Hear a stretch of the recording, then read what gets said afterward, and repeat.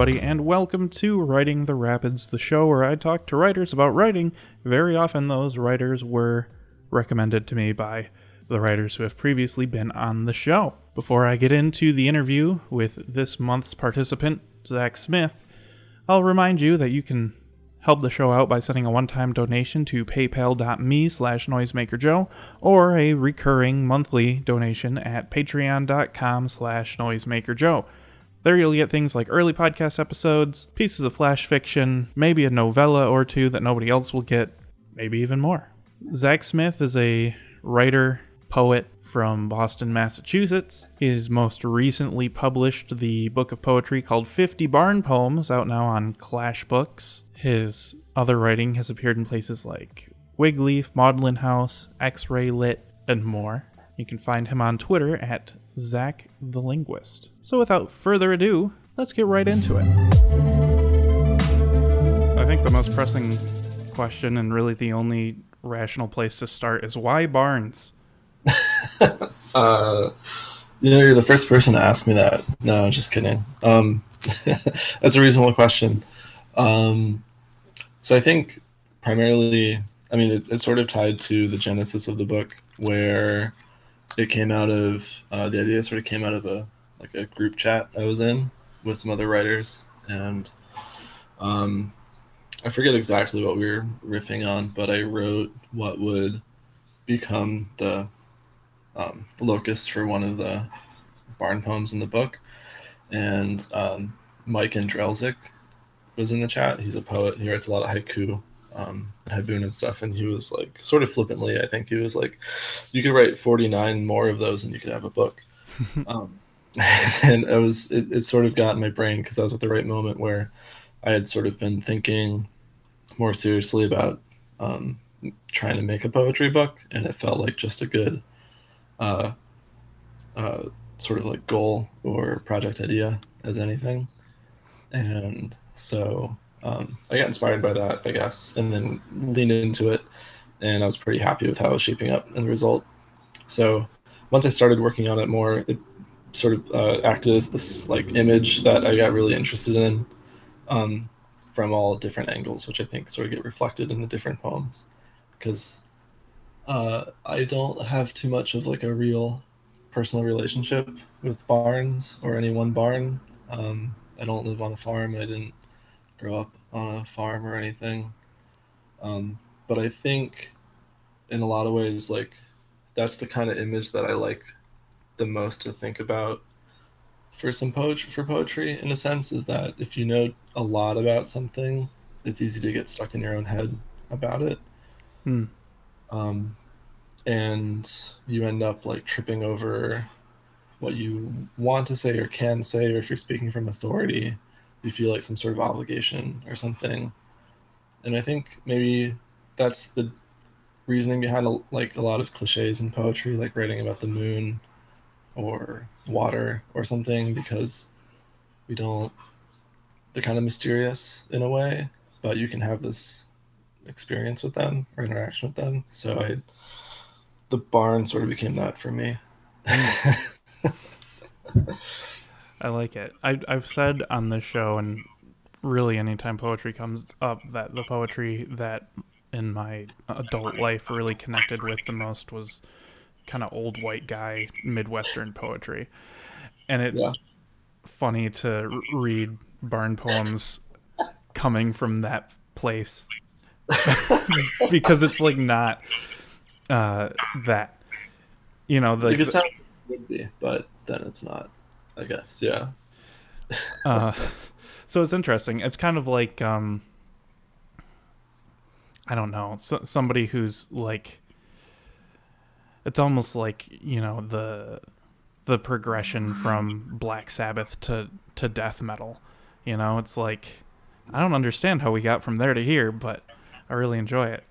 What kind of poetry do you read? Oh, sorry, you cut out for a second. What's that? Oh, what kind of poetry do you read? Oh, not a lot.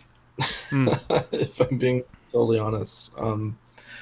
I think that's because, like, with a lot of people I've talked to since it's come out, especially, like, a lot of poetry is that's marketed to people is kind of impenetrable in a lot of ways, Hmm.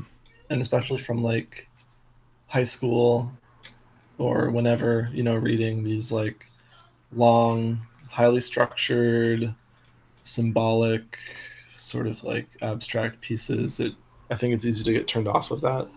Um, and I still think a lot of contemporary poetry is like that in a lot of ways, which is fine. I think there's a reason like people like it and enjoy it and read it, but it never really gripped me too much. So I guess that sort of ties into like, you know, I had since originally finding him, I'd really liked Sam Pink's Hmm. writing, and you know he does especially his early stuff like the I'm gonna clone myself and kill a clone and eat it. Like a lot of the pieces are this sort of hybrid between poem and really short story. Um, so I think like finding his writing and some like alt lit stuff online from back in the day, like Towlin has a poem called "Hot Amoeba Ass," um, which I thought was a really funny poem when I first found it, and I still think it's really funny, if only for the name. Um, and so like just reading more, like I got more seriously into reading and writing just a few years ago because I had been in grad school for a long time, and that sort of crushed all the creative energy I had. So I didn't like read books for fun, and I didn't write or anything. And then once I got out of that, I started digging into more and finding stuff that like sort of satisfied what I think I was looking for in poetry. So Sam Pink's 99 poems on Clash. And I remember reading that and talking to Kevin Gonzalez, who runs Back Patio and has this book. You know, you're nodding your head, but yeah, Yeah. everyone knows Kevin. I remember talking to him after reading it. I think we read it around the same time. We were both like, "Man, we should write poetry because like this kicks ass," and it like sort of opened up the door for us, I think. And similarly, Joey Grantham's Tom Sawyer has a really uh, unique, casual, short, sort of simple um, uh, style to it that was really appealing to me. Hmm. So I would sort of cite those two books as telling me like, hey, you could. There's the kind of poetry that you think you could write like exists, and um, like it's not beyond the realm of possibility to write something sort of like that, as opposed to thinking that poetry has to be sonnets or you know stuff with weird spacing or Sure. whatever. um, yeah, but to be honest, like I don't read too much poetry, or I didn't before. I've been reading more now and like finding more stuff to fill that. I think like I've enjoyed everything I've read on Bottle Cap Press, for instance. I have a few different books from them, and like Daniel Bailey, who did the Drunk Sonnets, which are like I guess technically sonnets, but they don't feel like sonnets. um, you know that kind of stuff, like you know internet writing and more Hmm. experimental alternative stuff. Yeah. Um, One of the things you said was that going to school kind of crushed all your creative energy and you didn't read for a while. And I feel like that's kind of the case for uh, at least a couple of writers I know, and me, and probably a lot more people who are working these days. Mm-hmm. And I find that that's super interesting because I remember reading in school about writers when I was like elementary school, middle school age. It's like this person was a voracious reader. They read everything they could get their hands on. They were reading instruction manuals for lawnmowers because that's what they had to read. And that's like not the case these days, at least in this sort of ecosystem. And I find that to be a really uh, strange turn of events. Yeah, I feel like that in a way. I still feel like that's kind of true. Like I'm sure it's not really true, but I feel like on social media it's easy to feel like you see everyone posting what they're reading and their book recommendations and all this stuff, and it just feels like, man, I'm so far behind. Like I'm not reading as much as everyone else, and I'm not as well read and all that stuff. And like, I mean, it's a valid question, like what that even means for being a writer. Like, I don't know. I think if you insisted on reading everything before you wrote, like, right, you'd never write anything. Like, Mm-hmm. you have to stop at some point to take some time for yourself.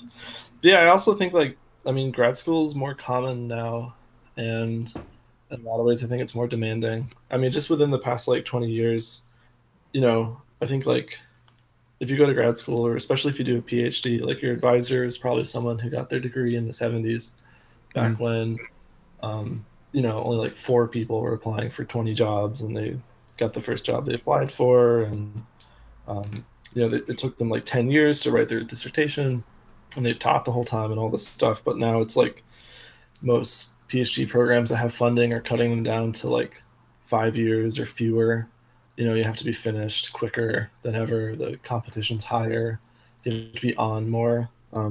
And with anything, like with any normal job too, or most jobs, I think, like especially white collar jobs, like with email and messengers and stuff, like the internet, you are expected to be online more and more productive. Like there's less downtime, I think, as a whole than in like obviously, Ernest Hemingway's time or something when he Yeah. could just sit in a cafe and write and read all day. Like we don't have that. So I think grad school is like a really intense version of that where, and also part of it, like your job in grad school is to read anyway. So you are Mm. reading. Like I read a lot, but I didn't enjoy it and almost any of it.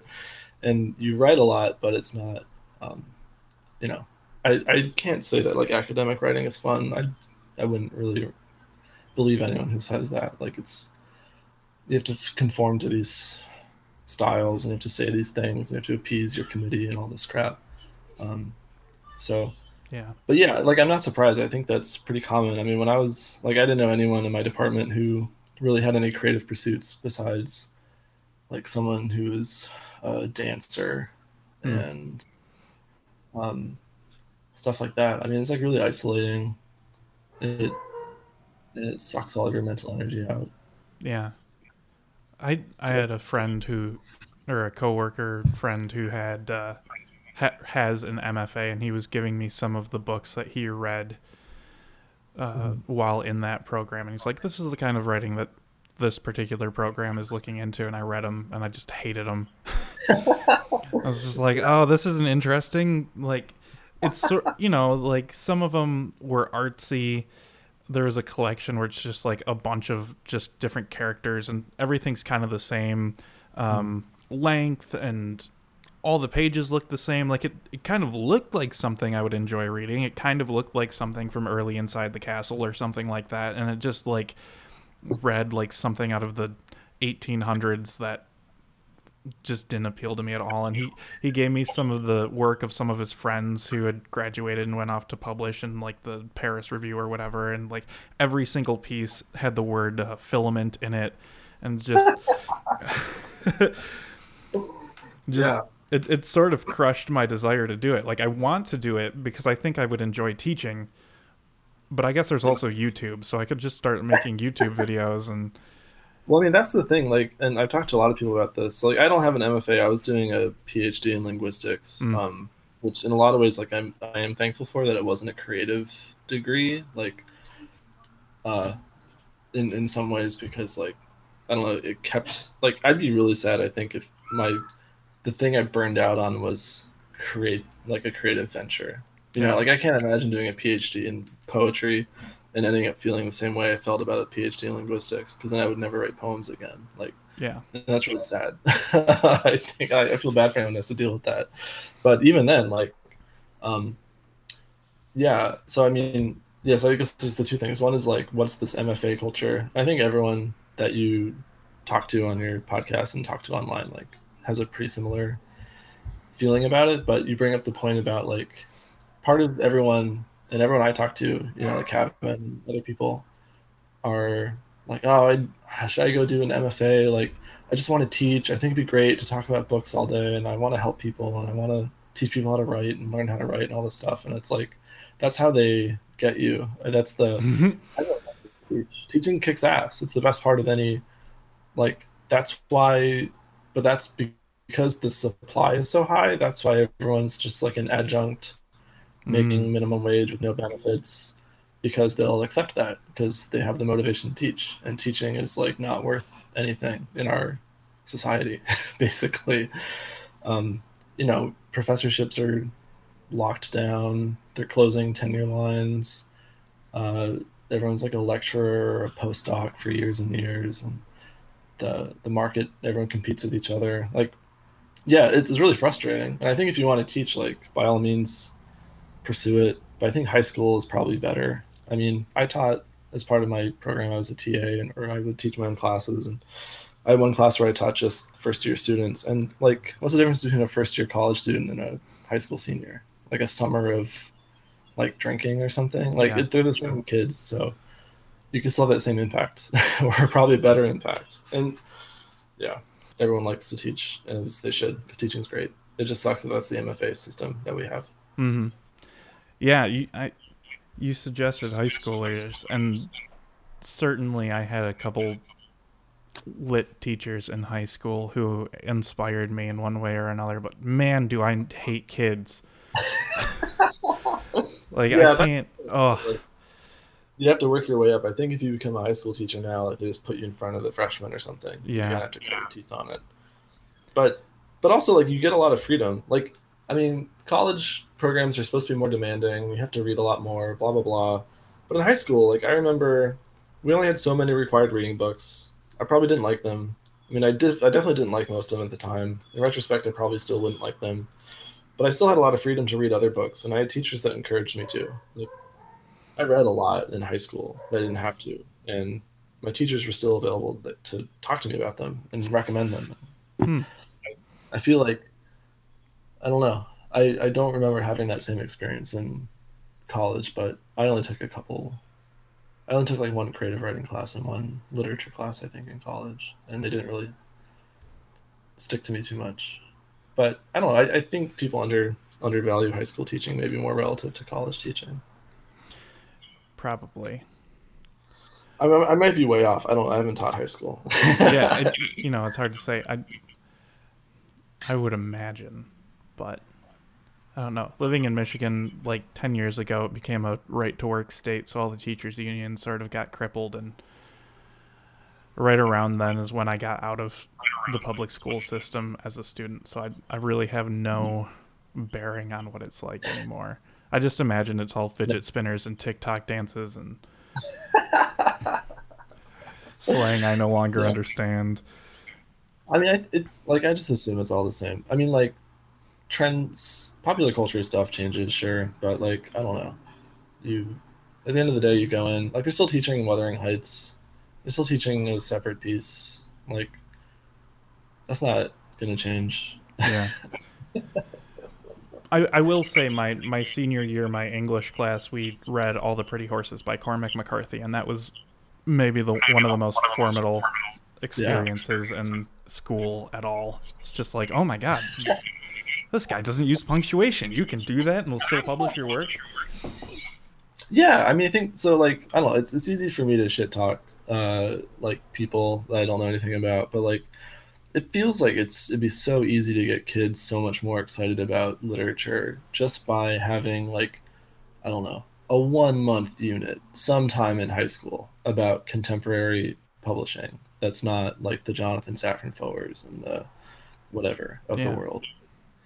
I mean, especially because in our little bubble of indie lit, like I know it's a distribution and promotion problem. Like most high school teachers don't know about Sam Pink, but like you could read one of his books in like 2 days. You know, if you're a high schooler, you could read it over the weekend. It could change your shit forever. Yeah. Like I think it'd be so worth it to so many people because I think about this a lot. But like I don't know about you, maybe, but like when I was in high school, I was a hipster who liked contemporary indie music and I liked watching weird movies and all that shit. But then when it came to books, I thought the indie culture was like Chuck Palahniuk Mm. and other people on like Penguin or Vintage or something, and not like truly independent literature as it would be with independent music, right? Like I would go see local bands and I would see bands on small labels and buy records and stuff. But I wasn't doing that with books. And it's like my question for myself is why wasn't that the case? Like what's the barrier there? Where's the disconnect? And I think about that a lot because it could be, like everyone's got who's really into music has some experience where they listen to something for the first time that is sort of off the beaten path, and it like changes things for them. And I feel like most people don't have that relationship with books, which is frustrating because it's so close, you know. Yeah, I agree. I think It's right there. it is. Yeah, in high school, the stuff I read for fun was just like high fantasy stuff because that's what my dad would read that to us, my brother and I, when we were in like elementary school, and he'd kind of skip over the gory parts, and like that was like the comfort before bed sort of ritual that I expanded into. But one of the issues, and I guess Sam Pink is sort of a way around that, but I've been reading just more of like the darker experimental stuff, and I really like it. You know, I really like everything on Inside the Castle. I think that's pretty obvious to anyone who listens to the show, but like I can't imagine my like 10-year-old kid in the future pulling you know, like Clog off of the shelf and saying, "Hey dad, can I read this book?" Like, okay, but like maybe, you know, like grabbing Left Hand by Paul Kieran and being like, "Hey, this looks interesting. I'd like to read it." The format's, you know, not what I've seen before, and it's like, "Oh, I don't know, man. It's all about like fisting and heroin and stuff." Yeah, and I get that, but I also like, I don't know. I feel like that's always. I feel like that's still available for a lot of people. Like I have really distinct memories. Like I remember reading Kurt Vonnegut when I was in like 8th grade because my brother recommended him, and then discovered, I think in our basement, that my dad had some old Kurt Vonnegut books, like a copy of Mother Night and Breakfast of Champions and stuff like that. And you know, I mean, 8th grade isn't 10, but it's closer to 10 than like 20, right? Sure. Like I was 13, 14, 15, and I'm reading like this book written by a socialist who talks about prostitutes putting drugs in their buttholes. Like, it's not super graphic in the prose itself, but he drew a butthole, and it's like a famous drawing. It's just in the book. Like, you know, like, I don't know. I think kids are pretty, and that's still, like, it didn't scar me or ruin me. I remember, yeah, similarly finding some fantasy book on my brother's shelf and reading it, and I was like, oh man, this is really horny. This is pretty cool. Yeah. Like, that's probably for the best, right? Like, maybe if your 10-year-old kid does read about fisting in some book on their shelf, they'll be like, hell yeah, books are cool. That's true. I mean, we still got people trying to ban To Kill a Mockingbird in public school, though, so we're a long way off from. Do you think that's going to change? No, probably not. Yeah. But it's an interesting problem to have. Yeah, no. I mean, I think you have the right idea, though. It's like, maybe this is what you were saying, but people always talk about it as a parenting problem or whatever, and it's about, like, you can only rely on the schools to do so much because they're mostly daycares by design. They're just there to make sure your kid doesn't die. Yeah. Like, you know, and learn how to maybe think critically about something. Yeah, It's so important, I think, to books on your shelf for them. definitely. Yeah, in our house we have a bedroom that's just a library. It's just books everywhere. So I imagine if we ever do have kids before the world ends, that it probably won't be a big issue Yeah. to get them excited. Yeah, I mean, kids pick up on. I mean, when they're young, they think you're the coolest thing. I think because they don't have anything else to benchmark you on. Yeah. There something that you said earlier is sticking in my head. You were talking about feeling not well read and feeling like seeing everybody on the internet. I have this feeling that I kind of perceive everybody that I follow on Twitter to sort of just be different facets of the same personality. Like it's just me and one person on the other side of the screen, and I feel like that might be something that needs to be overcome by a lot of people. I feel like secretly that's probably something that a lot of people feel. And this is like a social media problem sort of at large, but this idea that everybody has read every book on, Soft Skull Press except for me. And like, oh my God, I gotta read all these things now. Or like this feeling that everybody knows everybody just because I see 3 people have sort of a running conversation in my Twitter feed.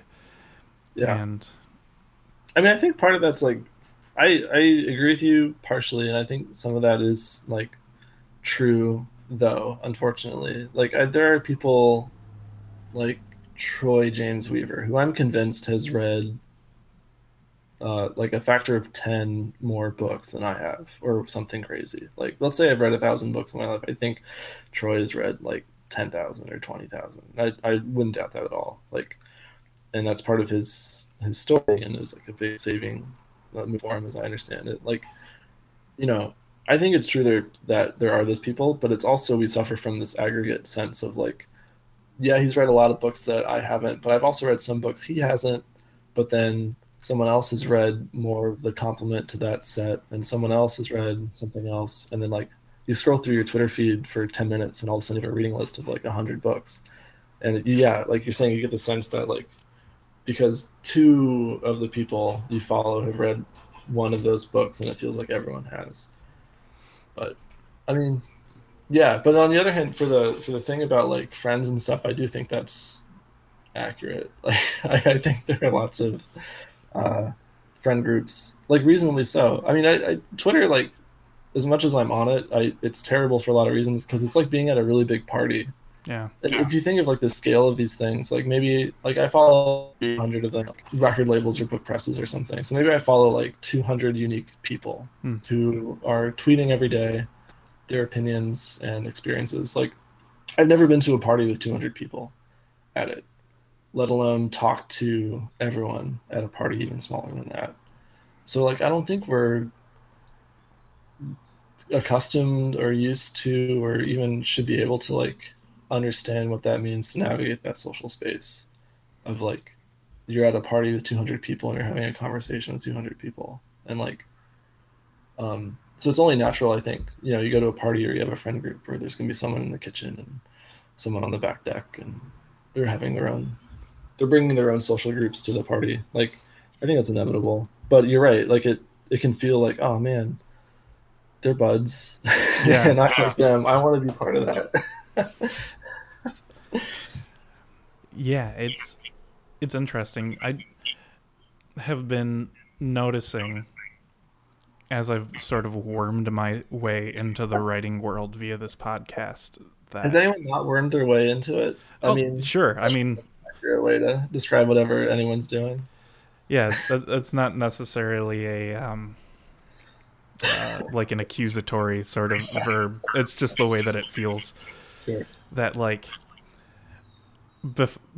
when I was in college and then I was reading about alt lit, and it seemed like a big party. Everybody's in this one big G chat with like 50 people in it, and they're all sharing their stories and everything like that. And then last month I talked to Sam Pink, and he's just like, I don't know, I talked to like 2 people. Yeah, I remember listening. It's crazy to me that I don't know, because it also seems like even in publishing this small, you need connections to get stuff published. And I don't know, it's daunting even in a tiny world. Sure. Yeah, again, I think it's like this aggregate effect. Like I mean, they call it a network for a reason, because it's like, even in my experience, like I have some friends that I talk to like daily or whatever on Twitter or text or whatever, email. And I have some people that I have email correspondences with, and I have some people that I've been published in the same magazine or issue with, and I have some people that I've solicited for stories for something, and I have like people I know because we have the same publisher or because they are my publisher. And then I have people I know because I asked one of those people to get me in touch with someone in Seattle because I wanted to do a reading or whatever. And like your network grows that way. And then I think like once you overlay all of those, if you're like, oh yeah, this, like you're talking about alt lit or whatever, it's like, yeah, so Tao Lin published, Megan Boyle and E.R. Kennedy and Brennan Scott Gorel on New House or something. And then I don't know, Brennan Scott Gorel did a book reading at some point with these 3 people, and one of those people did a book reading with that person, and that person runs this press. And at the end of it, yeah, it feels like this whole big community, but I don't think like anyone. Yeah. I mean, I'm actually, speaking of Brennan Scott Gorel, I'm actually like rereading his House book right now, and there's this line that stuck out to me where he's like, I feel bad about not feeling interested in all of the blogs that my friends write or something like that. And so I think even back then it's like there's this sheen of community, but people are still like, oh, I'm not gonna read his blog today. It's a fucking blog. I don't care. Yeah, maybe it has something to do with the Tumblr age too. I don't know. Something about Tumblr makes things Yeah. feel different. I was never on. Were you a big Tumblr person? I was never on Tumblr. I mean, I had a Tumblr for a year or two, and I don't think I ever really made anything. I was more just consuming. I mean, yeah, I think I don't think I'm able to say anything unique about social media, and it's interesting that uh, that any conversation it feels like about publishing or writing is necessarily also about social media. Like we've gotten to an interesting point in history. Yeah. So, sort of hopping off of that, do you have an active desire to do writing full time? No, Okay. yeah, Because I feel like that's probably the case for a lot of people too. And I remember when I talked to A.S. Coomer, he mentioned that he didn't have a day job. And like he does music as well. He's in a couple bands and he writes books and that's it. And he's like, yeah, I want to do this full time so I don't have a job and I write all day. And it blew my mind that somebody in, I think that was 2018, like was actively pursuing that rather than like finding themselves with that opportunity. right. I mean, I understand it. Like I don't. I think there are people who want that to be the case for themselves and who even achieve it, and I don't begrudge anyone that. Like I, it's for me, it's a personal thing. I think partially because maybe part of it was grad school because it's at least in my experience, the environment was your personal life and your social life and your professional life have all merged where all your friends are doing the same thing as you, and like it's your job, and your job is to learn how to get another job, and like you're expected to be engaged in the community and like tutor people or do workshops or go to conferences and socialize with other people doing what you're doing. Like it felt like that, and I think it's really easy to get to this scenario where if you don't like some fundamental aspect of it, then your whole life sort of collapses. So like, and this is completely separate from the idea of sustainability. Like it's, I feel like it's almost impossible now to be confident that you can have a sustained music career that will get you from the age of 18 to like 70 or something, right? Like Yeah. it doesn't feel structured that way anymore. Um, like even your most like, I don't know. That's like a tangent I could get into about like more independent stuff anyway. Like what does the guy from My Bloody Valentine do day to day?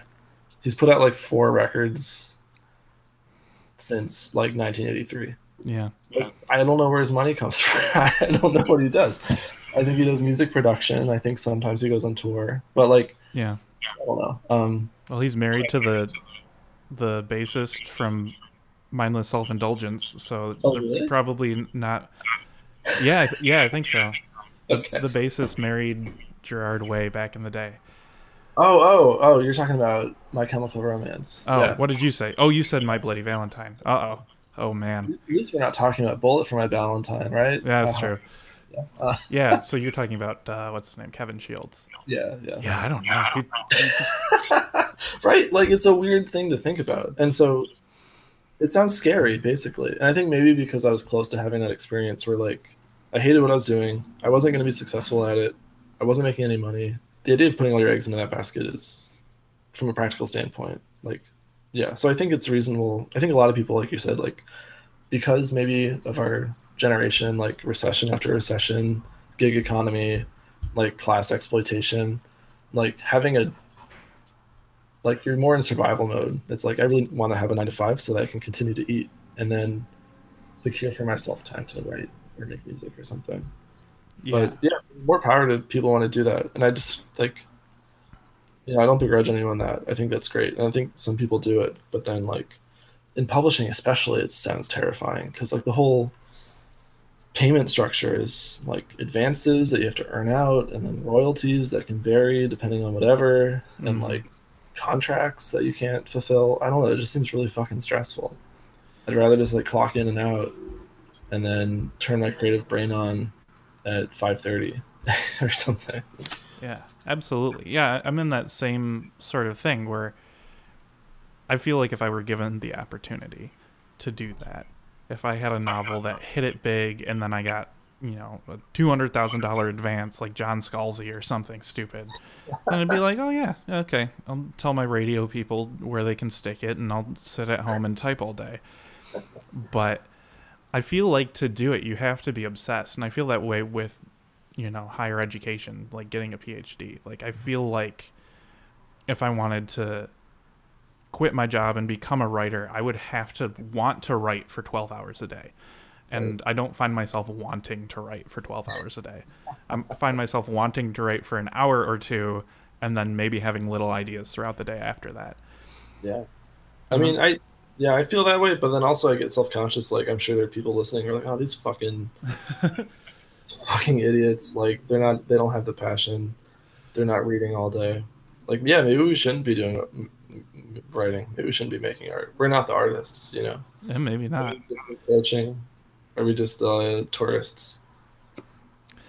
Yeah, that's the thing. I was recently watching a bunch of old Harlan Ellison interviews, and he's like, there's people who sob about how hard writing is, and I'm glad it's hard for them because they shouldn't be writing. He's like, I moved to New York and started writing. I sold 2 stories the first year and 103 the second year.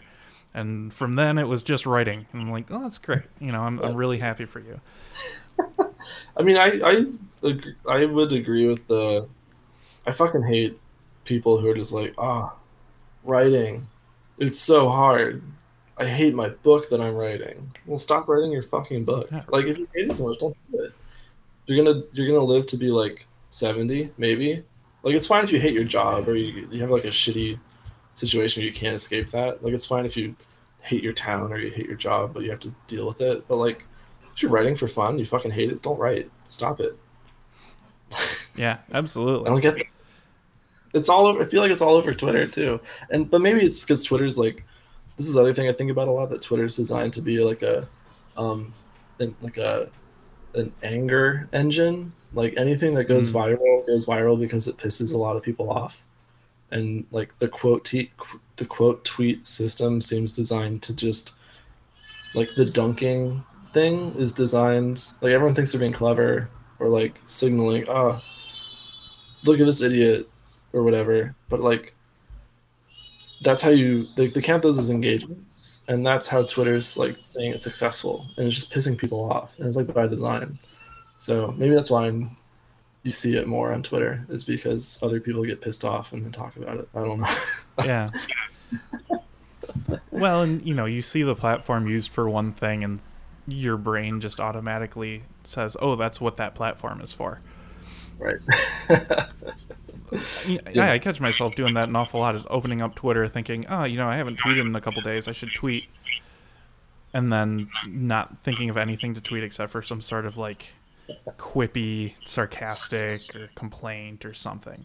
Yeah. I mean, it's really easy too, especially like as it feeds into itself. If like all you see is some stupid hot take about writing prompts, like, your gut reaction is to want to talk about it. Yeah. And susceptible to it. I try not to be. I try to just do the kind of tweeting I want to see on Twitter. And it sounds, I hate how much I talk about Twitter when I talk about writing, but I guess it's inevitable. But like, do you think, like, so you talk about, this obligation to tweet. It's like, I want to be the kind of Twitter user that I want to follow myself. So I don't retweet too much stuff. I don't try to tweet things because I'm mad or trying to like be clever about something. And I try to tweet with some amount of frequency. I try not to be too self-promotional. I don't know. This sucks. This is bad audio. People are gonna hate me going there. No, this is relatable. The stuff that people think is bad is the stuff that people love the most. If I've learned anything about podcasting in the 12 years I've known about podcasting, it's that the worst audio is the best audio. It's the complete opposite from radio, and that's why like iHeartMedia is never going to really win at podcasting, because I don't understand. Ooh. You know, having like the long form journalism from NPR is great. And you know, I listened to S Town twice, once with just by myself and then once with my wife, which I've never done with any sort of audio anything before with another person. But like beyond that, like there's so many of those like investigatory podcasts now that I don't know. I don't need it. I don't need to know about the secret life of Siegfried and Roy. I don't care. You know, like S Town, and then the other one, the one that preceded that from NPR, the Adnan Syed. I forget what it was even called. Yeah. That I didn't even listen to either. Like I like that every once in a while, but Yeah. so much of that. I mean, so much of podcasting is forced anyway. So much of like audio entertainment is really forced. You think? I think so. And you know, I guess that's just working in radio. Like I can kind of see like the things that, you know, the hosts of the shows that I produce like have to say, and then versus the things that they wish they could say. And then you think about like the shock jock kind of guys. Really, the only person who's ever like won at doing radio, I think, is Art Bell, who did the Coast to Coast overnight conspiracy theory alien show. Like, oh yeah, I remember listening to that on road trips. Yeah, that guy was cool. like that's what radio should be in my brain. It's just like I want a weird dude who's been trucking for 40 hours straight to call in and tell me about strange lights he saw. Like that's what I need. That's human. That's real.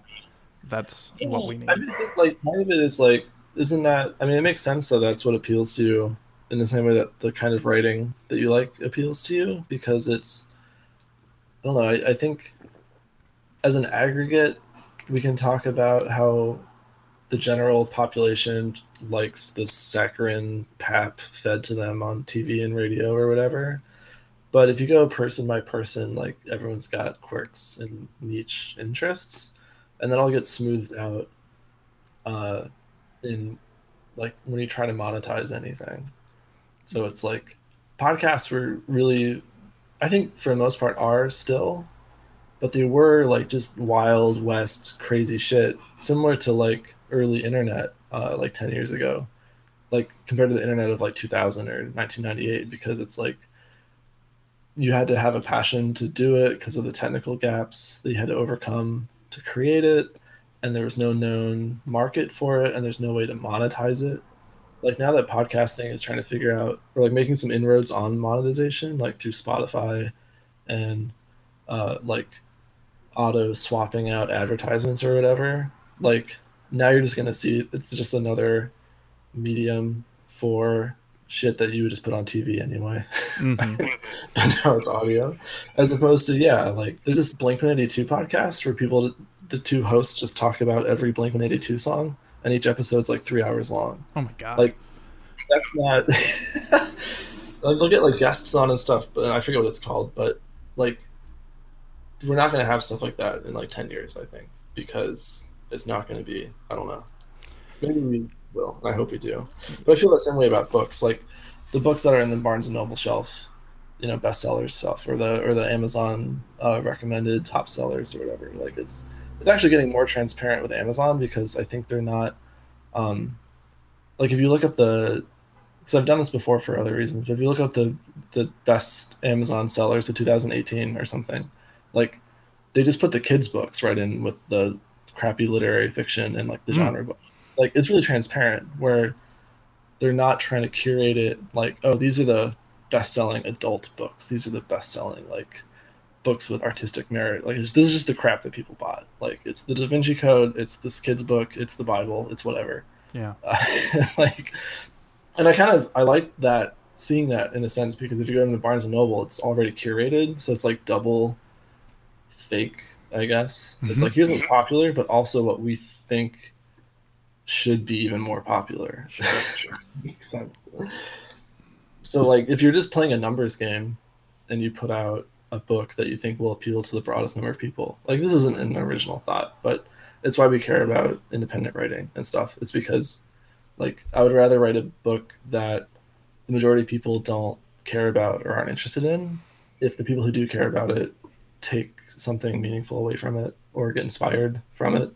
And I feel the same way about music. Like, I don't, I realize that almost all the music I listen to anymore is independent, small label, bands that are only around for a couple of years and they break up, or local acts or something like that. Like, and it feels natural for me for that to be true for books because that's what appeals. That's what speaks to me more. Yeah, I think that I agree with all of that. Yeah, it feels like it probably. I don't know where I was going with that, but like podcasting plays into that. Like, Yeah, absolutely. It's I'll go so far as to call it art, and you can quote tweet me on that, and just make sure you keep the link to the podcast and your dunk on me. no, I mean That's it is fine. like because you're investing. Like, that's what it is. There, the country's like 250 million people. None of them are going to care about this episode except for like maybe 15 people. Mm-hmm. Uh, My numbers are around 20 per episode, but yeah, you're well, right. okay, sorry, I misspoke. I didn't mean to. And then there's like maybe 6 people who might listen because of me. Mm-hmm. Um, but I'd rather those 6 people be engaged. And I mean, not that I think I'm saying anything super exciting, but I don't know. They might like my writing or something. Like, that means a lot more to me than just, oh, someone turned on the radio and listened to whatever was on because they had to go to the gas station. Yeah.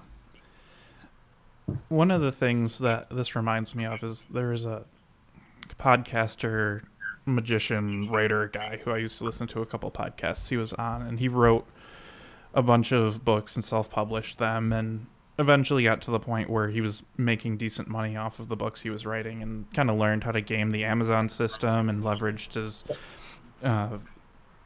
popularity with other mediums and stuff, and ended up writing a couple articles on like how to make it as a self-published author. And I read a couple other articles like that, and I've read them about music because I used to make music and all that stuff. And really, they all read the same way. They all could be about any product. Like how to make it as a CBD oil salesman would basically be the same thing. Yeah. Get your beta testers. Get your blah, blah, blah. Yeah. Yeah, exactly. And I think the disdain that you and I probably share with that sort of thing is the reason why the idea of being a full-time writer isn't like at the forefront of our goals. Yeah, that's a really great point, actually. Yeah, you put it that way. Yeah, I mean, because I think that's a really great point. Because I mean, it's tougher to say. I think we need to split out in our brains like this sort of classic canonical idea we have of like publishing, where an author comes up with a great book and it sort of goes untouched into the publisher's hands, and then they distribute it to people and they enjoy it. And that's sort of like this myth of a pure novel that's like just so good that everyone has to read it. But then with self-publishing, it becomes really transparent quickly, where you're like, the job becomes how to modify the art itself to generate the revenue. Like, I don't know if you listen to Joe Balecki. No, you're Joe. The other Joe Cam. Yeah. Sometimes, yeah. Podcast. He like ripped into Chuck Palahniuk's book about writing because he's like, yeah, it's just a book about how he uses these plot hooks and tropes and pacing to write a book that will engage somebody and they will spend money on it. Like, that transactional nature, when it encroaches on your art, I think it's reasonable to feel weird about it. I mean, I think people are always talking about that, but like what it means in writing to try to do certain things or engage in certain things. And I feel like the negative reaction comes from this idea of, well, now you're playing by someone else's rules in order to generate revenue for yourself. And it's easy for me to be on my high horse and say, I don't care about generating revenue because I have a job. But like, like, Yeah. that's a pretty privileged place to be in. Like, and I'm sure things would be different if I was like, my only way out of here is to write really great poems and win some sort of poetry prize. And like, a lot of people are operating that way. You can find it really easily on Twitter, where they're like, I don't have a job, I'm disabled, I'm a minority, like, stuff hasn't worked out for me. It will continue to not work out for me. I can write poems though, and poetry prizes are a way for me to get money to survive.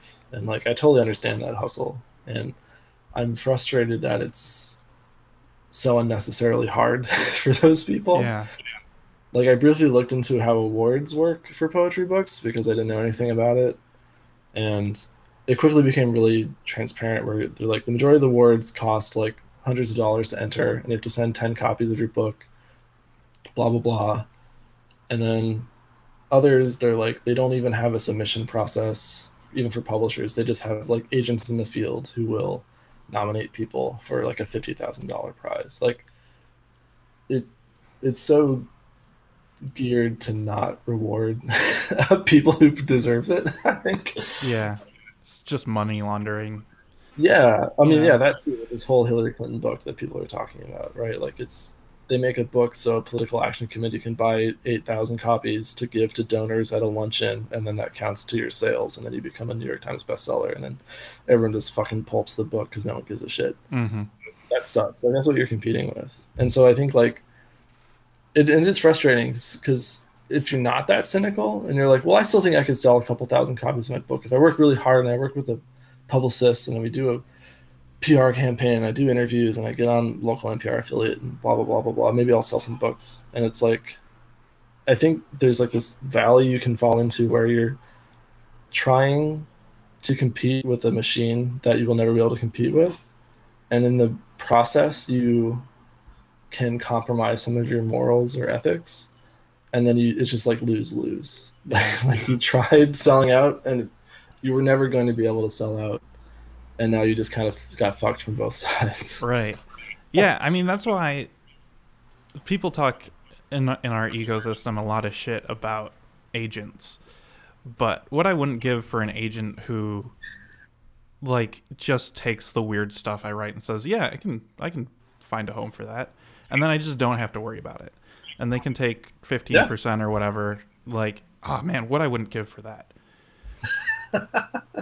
I get it, absolutely. I mean, I think about this a lot with editors too, right? Like, it'd be great to have like a Gordon Lish or someone like who you just can trust sending your work to, and they'll make it better, and like they'll work with you, and you don't have to worry about your own fucking typos. Like because we moved to the gig economy so hard, like I don't know, like you have to do everything yourself. Like everyone's just putting more and more onto the creative. Like in bands, I think you see this a lot more. Like if you're on a small label, I think this is true for small presses. Like I don't like I don't want to talk shit, but like Soft Skull, like they're a cool press. They put a lot of great books. They sell out, thousands of books, and they have good like galley campaigns, and they get like Sam got a review in the Washington Post. Like he got like a 2-line note or something like that. Like which is great. Like Soft Skull is engineering this for him, but he also like he was planning on renting his own fucking car to go on a book tour, like to New York City.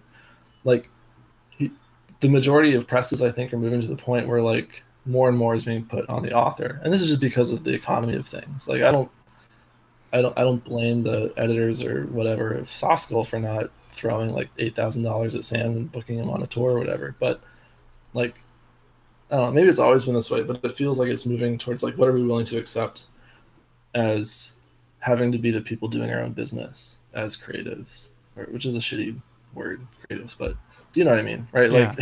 Like, and like self-publishing, like that's all on you, and then you have to sort of try to gamify it, and I don't know. Like so, it's again, it's like in my brain is this like valley. It's like, you can. It'd be great to have an agent to do all this stuff for you, but the process to get that agent, and then in 10 years what agents will do and what they won't do, I'm sure will change. And so probably in 10 years, like having an agent will mean just as much as like, having a publisher that just puts your book on Amazon for you and then never does anything else. Like well, having an agent, but then you have to write your own emails to fucking. Well, I don't really even want an agent. I want an AI that will scan through Duotrope and submit my books for me. Like that's what I want. I want it. I want an AI that will write query letters and find good homes and just go. Yeah. So if someone wants to code that, I would pay a decent subscription fee for that. Because of back patio stuff, we had to write like book synopses and like blurbs and stuff. I was envisioning having a thing where it's like a template. Yeah, you just plug in like a couple adjectives and a couple plot points, and then it just generates the back of the book summary for you. Mm. Giacomo Pope wrote a rejection generator based on a bunch of rejections that I'd gotten, and I sent them to him, and he like chopped them up. It was really funny. Nice. Yeah, I feel you. Like it's, but that's not sufficient. Like sending stuff through Duotrope's only going to get you like a book on Metatron or something. Like all real book deals that anyone cares about is just because someone knew someone who knew someone who blah blah blah. I don't know. I'm feeling really cynical about it. Yeah. But I'm not. But I feel like I'm allowed to. I don't think like I'm allowed to get really cynical about it because I am able to be detached enough to not feel upset that I'm not selling 100 books a month or something. Like I think it's fine, whatever happens to me. Yeah. There's definitely people whose writing I love who, I mean, you said it, who are hustling really, really, really hard. Yeah. And I like it. That's a trait that I admire. But like I think about it for 15 minutes, I scan submittable, and I just kind of curl up into a ball and just say, "Oh man, I just want to write my novel about snuff films," and then I do, and like hopefully somebody wants it, but if not, I don't know. Yeah. You know, I'll just like put the Google Drive link on my Patreon and say, "Okay, anybody who wants to give me $10 a month can get that," and just kind of sit and hope. Yeah, I mean it sucks if you like just zooming out enough because it's sad to think about like what schemes we come up with to try to make like $500 from our books, you know? Yeah. And there are people making $1 million advances to sell some just fucking garbage. Like it's the divide is so extreme that and because of my privilege and like being able just to have a job that sustains me and like a supportive family and stuff, like I don't need to treat those schemes super seriously, and so I can feel like the best I can do is be a member of a community and work with people out of like a sense of passion and interest. Like I was just talking today to some people about like, yeah, we should do like some chapbooks.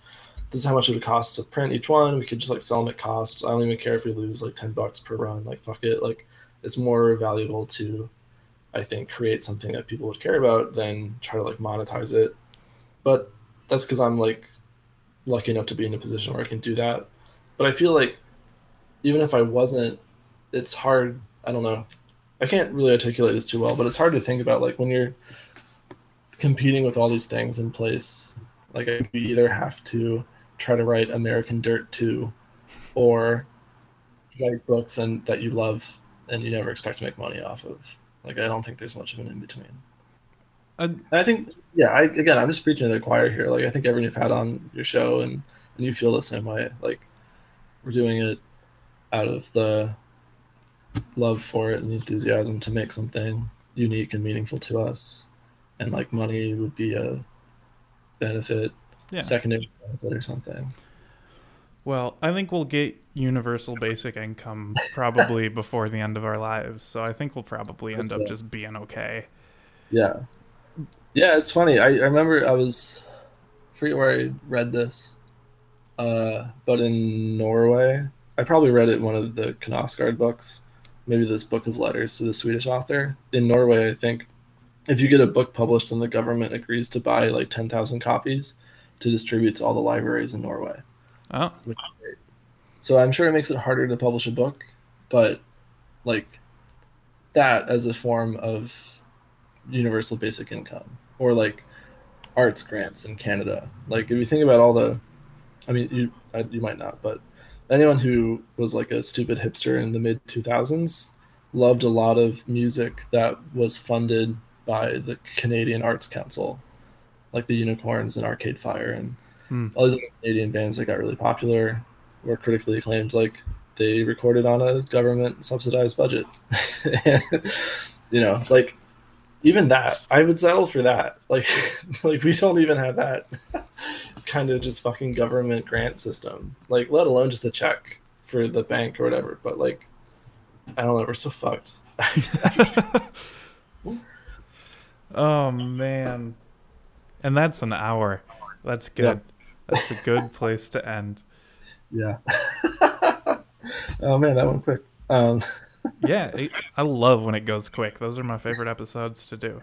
I end these, as always, with basically giving you the last word. So if you want to promo anything that you've done or anything that you think other people should read or listen to or watch, or a quick point by point of your political manifesto, here Yeah. is the place for it.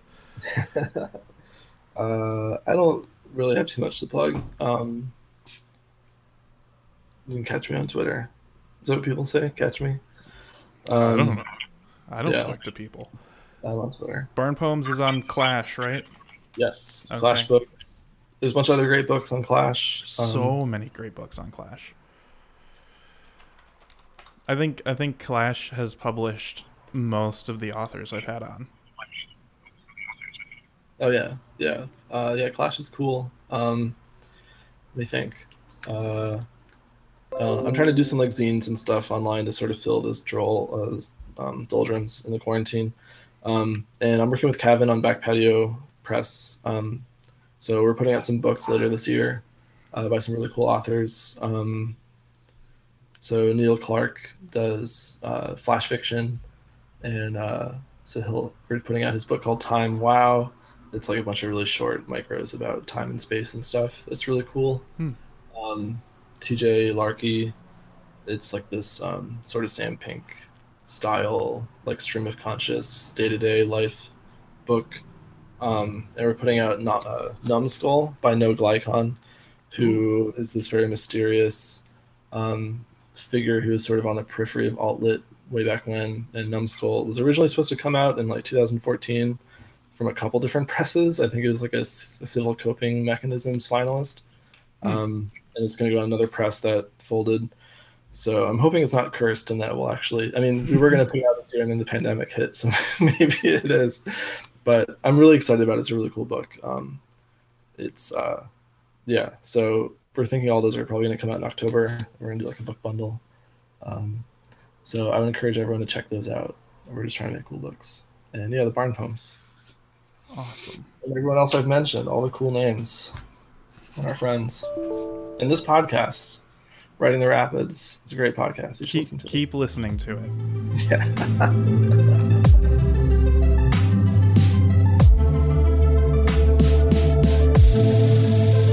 This one's called Barn Poem 13, and it has 4 parts. 1. Never-ending cemetery with tiny barns instead of headstones. At night, you might see one of the barns hosts a small, shining light. 2. Barn with no doors, trapped in a barn box. Infinite funeral upon the hay. 3. Underneath the mountains lurk 5 million barns, and inside each barn is 5 million smaller barns. 4. I open the barn, and it is full of snakes. All right, this one is called Barn Poem 20. Barnyard with no fence. Where does it end? Fuck, man. I don't know. Probably at the next barn. Haha. Fuck. Endless barnyards. And this one is called Barn Poem 33. Thinking about our beautiful, shining future. Humanity in repose, tranquil and serene. Oh, beautiful for halcyon barns, barn to shining barn, The Intercontinental Barnway, the Transatlantic Barn Line, the Great Barn of China, the Great Barrier Barn, the Space Shuttle, but like it's a barn. Hell yeah, dude. That's beautiful.